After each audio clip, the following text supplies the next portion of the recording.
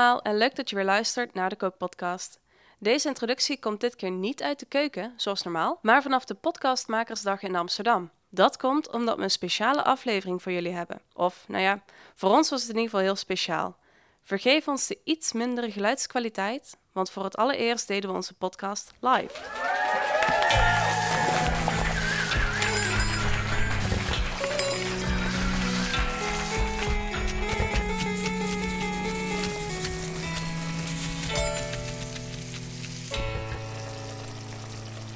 En zoals altijd hebben we een gastkok. En deze keer hebben we iemand uit het publiek bereid gevonden. Zou je jezelf even voor willen stellen? Zeker, ik ben Sander en ik maak de podcast Frisse Vuur Liedje over Game of Thrones. En mijn hobby is weerkracht voor kleuters zijn. En ik ga lekker meekomen vandaag, ja. Hopelijk. Nou, dat komt helemaal goed. Maar wat we ons dan ook vaak afvragen is, je hebt jezelf aangemeld hiervoor, dus heb je dan ook iets met koken? Vind je het leuk? Heb je misschien iets juist met historisch koken, aangezien dit iets anders is dan zelf in de keuken staan? Ik heb vroeger wel heel veel gegeten. In Game of Thrones er is een kookboek over gemaakt. En het gaat ook een beetje over de middeleeuwen. Dus ik vind het wel leuk. Misschien dat wij met onze podcast ooit een special erover gaan maken. Dat kan ik nu inspiratie opdoen. Dus dat lijkt me erg leuk. Ideaal. We zitten nu net na de middeleeuwen met dit recept. Het komt uit 1560. Wat we dus eigenlijk, ik zal eerst even zeggen wat we gaan maken namelijk. Broodwafels. Dit is een wafels zoals je ze ook maakt, maar dan met brood. Het spreekt voor zich. Het recept zelf komt uit 1560. Het komt uit een kookboek genaamd Een kookboek van Gerard Vosselman. En het is een bijzonder kookboek. Het enig bekende exemplaar ligt in Washington, in de Library of Congress. En het is een vrij bijzonder kookboek en daardoor is het door verschillende historici ook bestudeerd. En in 1971 opnieuw uitgegeven. En dat is het kookboek dat ik in onze bibliotheek vond en dat ik ben gaan doorbladeren op zoek naar interessante recepten. Wat vond je interessant aan broodwafels dan? Dat zal ik vertellen. Het leuke is dat ik maak wel wafels en mijn moeder en mijn oma en iedereen kent wel iemand die wafels maakt. Maar dan gebruik je bloem. En hier gebruik je brood. En wat mij ook opviel is dat er in het recept, ik zal het zo even voorlezen, er wordt geen zuiveling gebruikt. Dus waar je normaal bijvoorbeeld boter en melk gebruikt, is dat hier niet het geval. En ik had dat nog nooit gehad, dus ik wilde dus weten hoe dat zou smaken. Dus toen ben ik gaan proberen dat recept na te maken. En om even het recept te vertellen. Het recept heet om broodwafels te maken. Neemt geraspt wit brood. Neem daarbij de dooier van een ei. En voeg daarbij toe suiker. En potsuiker of meelsuiker. En doe daartoe een half water en half wijn. Wat is potsuiker? Potsuiker, wat wij nu als kristalsuiker hebben. Vroeger hadden ze suiker in grote kegels en daar raspte je suiker van. Maar potsuiker was een speciale suiker. Dat werd in een pot gemaakt met water en klei. En dat werd gezuiverd van alle onvolkomenheden. En zo had je hele goede suiker. En meelsuiker is heel erg fijn gestampte suiker, een beetje poedersuiker. En wij gebruiken in dit geval de kristalsuiker, dus dat zou met potsuiker overeen kunnen komen. Dus je hoeft niet met te raspen? Nee, je boft. Je mag eigenlijk wat anders gaan raspen. Brood. Ja.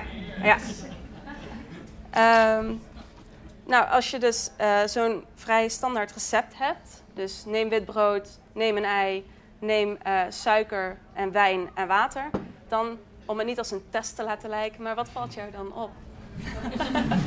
Dat het niet gaat rijzen.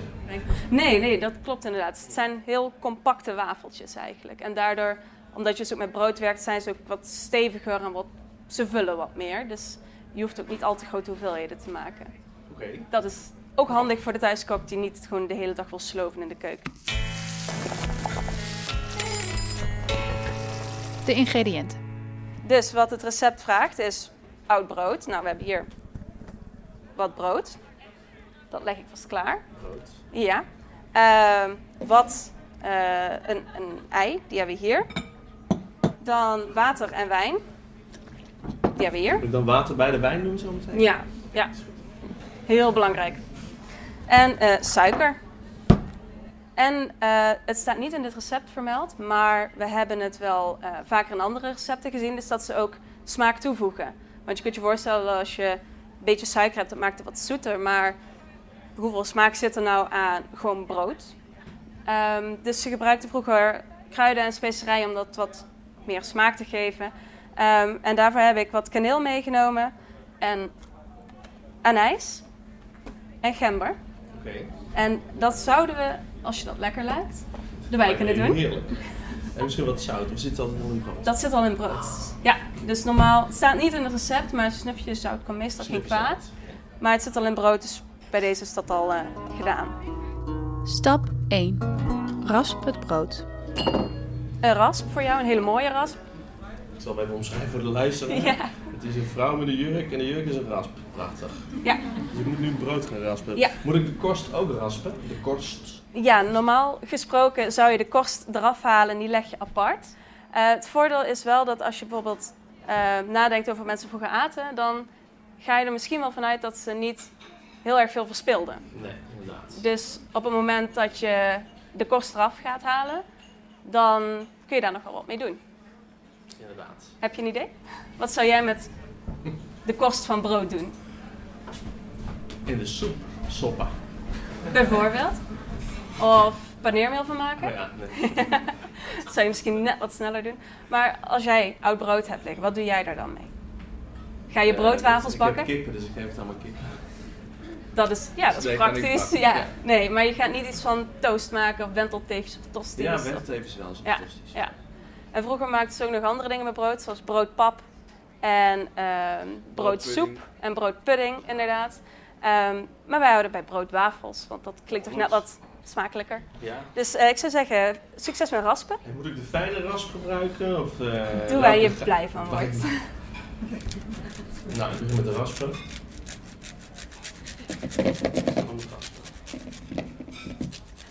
Het duurt wel even, zoals jullie merken. Dus vooral als het niet eens gedroogd is, want dan kun je je voorstellen dat het iets sneller gaat. Maar je moet uitkijken voor je vingers inderdaad. Dus, en hoeveel kilo brood moet ik raspen voor? Nou, als je de korst eraf haalt, dan is het brood alweer een stuk lichter. Maar ik had het recept voor 200 gram brood. Dus in theorie zou je nog even door moeten. Nee, is goed. Maar we hebben het al gedaan. En ik moet ook zeggen, we hebben gesmokkeld. Je kunt namelijk ook een blender gebruiken. Dat is mooi, want ik heb nu al geen vingertopjes meer over. Want ik heb één klein korstje geraspt. Ja. Moet ik doorraspen? Je mag hem even in de blender. Normaal gesproken werk je dus met oud brood. Als je dat nog niet hebt gedaan, dan zou ik zeggen, gebruik de blender.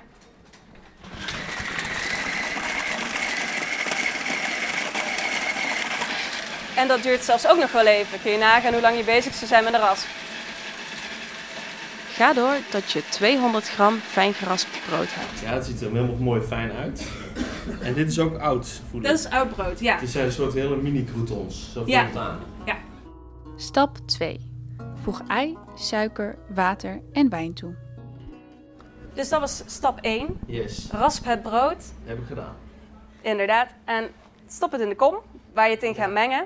Het vraagt om de dooier van een ei. De dooier van een ei? Kun je scheiden? Ik ben net getrouwd, dus ik zal het proberen. Kun je eieren scheiden? Ja. Dat zal ik doen. Het zijn ook trouwens vrolijke kip-eieren. Ja, waren ze vroeger ook waarschijnlijk. Hadden ze ook alle plek op te scharrelen en kregen ze ook de korstjes brood. Hartstikke idee. Perfect. Die is goed. Mag ik die erbij gooien? Gooi maar eerst even hierin. Okay. Want het is altijd handig om eerst de droge ingrediënten te mengen voordat je de natte ingrediënten er doorheen doet. Waarom is het zo? Dan mengt het beter. Je krijgt anders klompjes die zich in het vocht vastzetten. Dat willen we niet. Nee, dus het recept vraagt vervolgens om suiker. Ben je zoete kou? Ja.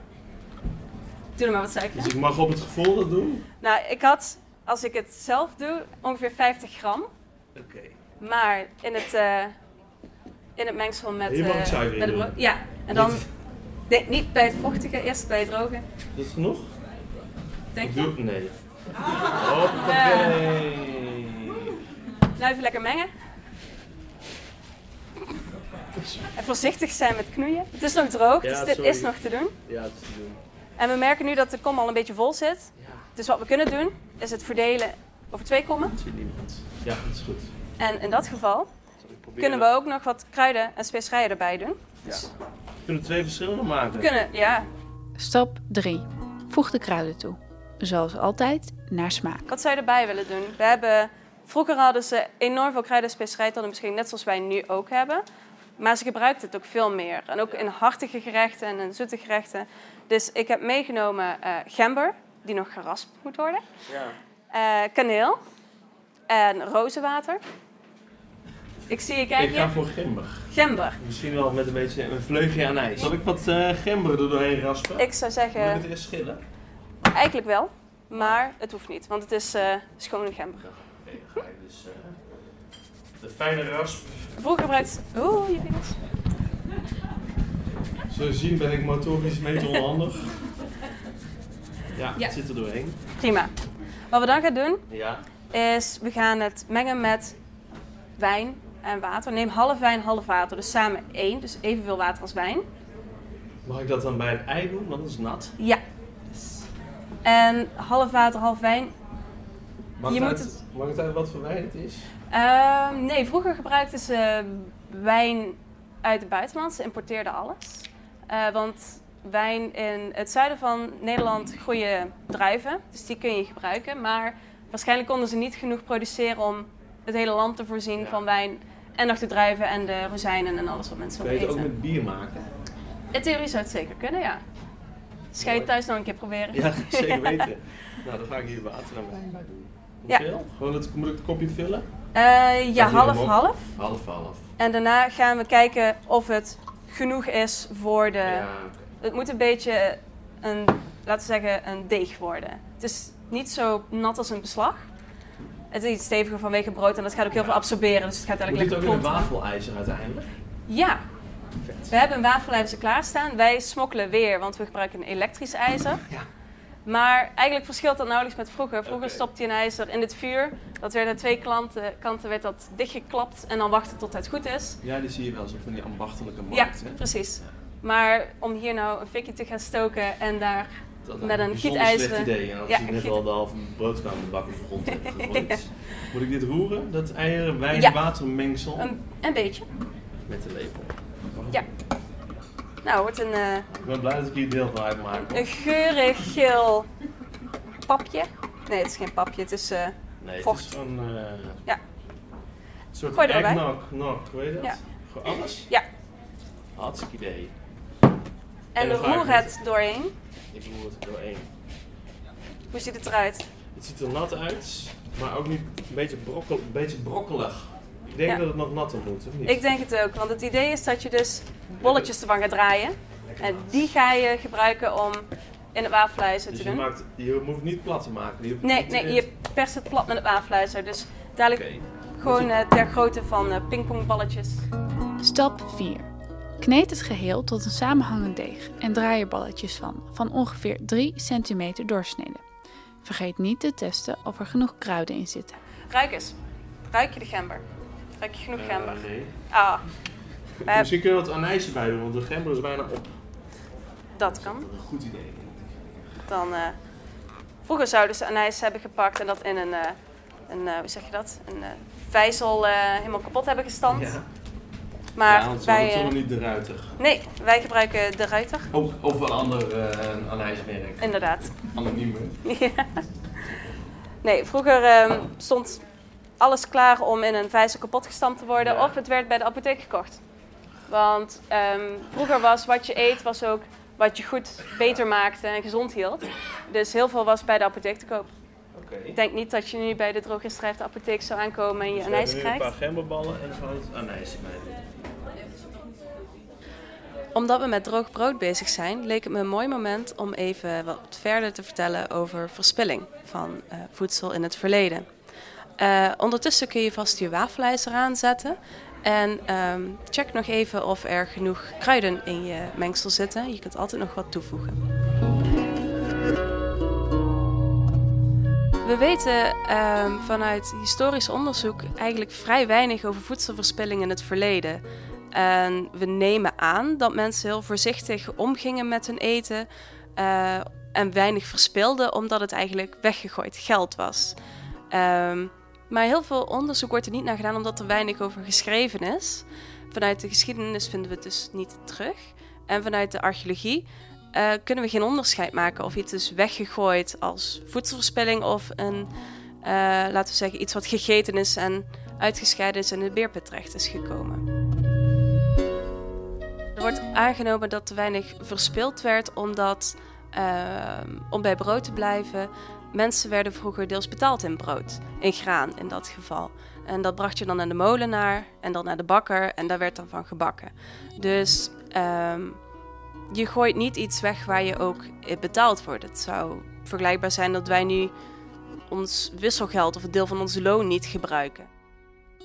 Er werd slimmer of voorzichtiger ingekocht. En deels heeft dat er ook mee te maken dat wij een deels Calvinistisch land zijn, waarbij je gewoon aan je basis moet voldoen en niet veel gekker moet doen. Als je normaal doet, doe je al gek genoeg.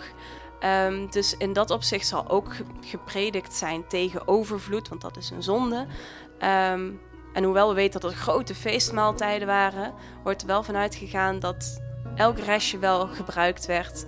Is het niet door, laten we zeggen, de hulpjes die hielpen met het maken van het feestmaal, dan is het wel naar de armen die er dan ook nog van konden genieten. En dat was feestvier dus ook meteen een moment om te laten zien, kijk, wij vieren wel feest, maar ook de armen profiteren ervan mee. Als we het terugbrengen naar, laten we zeggen, de huiskeuken, dan kun je ervan uitgaan dat vroeger veel eenpotsgerechten werden gemaakt, zoals wij nu stoofpotten hebben of stampotten. Er was een ketel die hing boven het vuur, daar werd groenten, knollen, wat vlees, meestal ook spek, aan toegevoegd. Dat werd gekookt in een vocht, bier, wijn, water soms. En dat werd dan samen met brood, werd dat dan bijvoorbeeld, oud brood werd gebruikt om het dikker te maken. Dus die pot die werd dan leeggegeten, voor zover die leeg ging. Als er wat overbleef, werd het de volgende dag gewoon aangevuld. Dus die pan zal heus wel tussendoor schoon zijn gemaakt. Die pot zal niet tot in de treuren hergebruikt zijn. Maar op een gegeven moment, dat eten was nog prima. Dus je kon het opwarmen en aanvullen met extra's. Je kunt inderdaad de recepten vinden, voeg toe naar smaak en tot het goed is en dat soort dingen. Dus het is heel erg gericht op wat de persoon lekker vindt en wat zij gewend is te doen. Maar je kunt het dus ook interpreteren van gebruik wat je nodig hebt. Wat heb je nog liggen en voeg dat toe. Terug naar onze wafels. En aten mensen dit dan vroeger droog? Of ging er ook nog boter of weet ik wat dan op? Het staat er allemaal niet bij, dus we gaan er gewoon vanuit dat mensen dachten van dit is lekker, dus zo gaan we het doen. Oké. Dus het was niet een typisch lunchgerecht? Nee, niet dat ik weet eerlijk gezegd. Het staat in het kookboek onder het kopje gebak. Dus het is waarschijnlijk wel iets wat je extra maakte met oud brood voor de lekker. Oké. Hoe voelt het? Het voelt aan alsof je water over je brood hebt laten donderen. Beetje zondig. Ik ging vroeger wel eens vissen en dan gebruikte ik ook nat brood. En dat voelt zo aan. Oké. Stap 5. Bak elk bolletje in je wafelijzer. Ik heb nu 5 testballen gemaakt. Is dat dan genoeg? Ik denk het wel. Er wordt gevraagd of het moet worden ingevet van tevoren. Je zou denken van wel, omdat er zeker geen boter of melk of iets van zuivel in zit. Maar het hoeft niet. Ik heb het zonder gedaan toen ik ze zelf probeerde te maken. En dat ging prima. Je moet alleen even opletten, want ze worden dus niet mooi bruin, want er zit geen boter in. Dus je moet even kijken tot het goed is. Zelfs dat staat niet in dit recept. Zo. Je hoort het sizzelen, want er zit natuurlijk wel vocht in dat heet wordt. En de geur ruik je misschien al een beetje. De vraag is natuurlijk, hoe lang moeten de wafels er nou in blijven? Tot hij goed is, maar hij verandert niet van kleur. Dus je moet kijken dat hij een beetje een algehele, dezelfde kleur heeft. En er misschien niet vochtig meer uitziet. En dan proeven, want dan weet je bij de tweede wafel dat hij er ongeveer zo lang in moet. En doe dit tot de bolletjes op zijn. Dat begint te ruiken, dus wij gaan testen en de rest opbakken. En dan gaat ons publiek daarvan smullen. Dus ik hoop dat de luisteraar thuis nu ook zoiets heeft van, ik weet niet hoe dat ruikt, dat wil ik ook.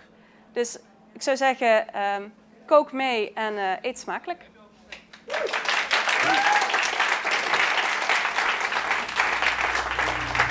Je luisterde naar aflevering 3 van de Kookpotcast. Je vindt meer afleveringen op www.potgrond.nl. In de volgende aflevering gaan we kweetberentaart maken en hebben we Nienke Zijlstra te gast. Zij is pomoloog, oftewel ze onderzoekt fruit en ze is voorzitter van Fruit in Friesland. Graag tot dan!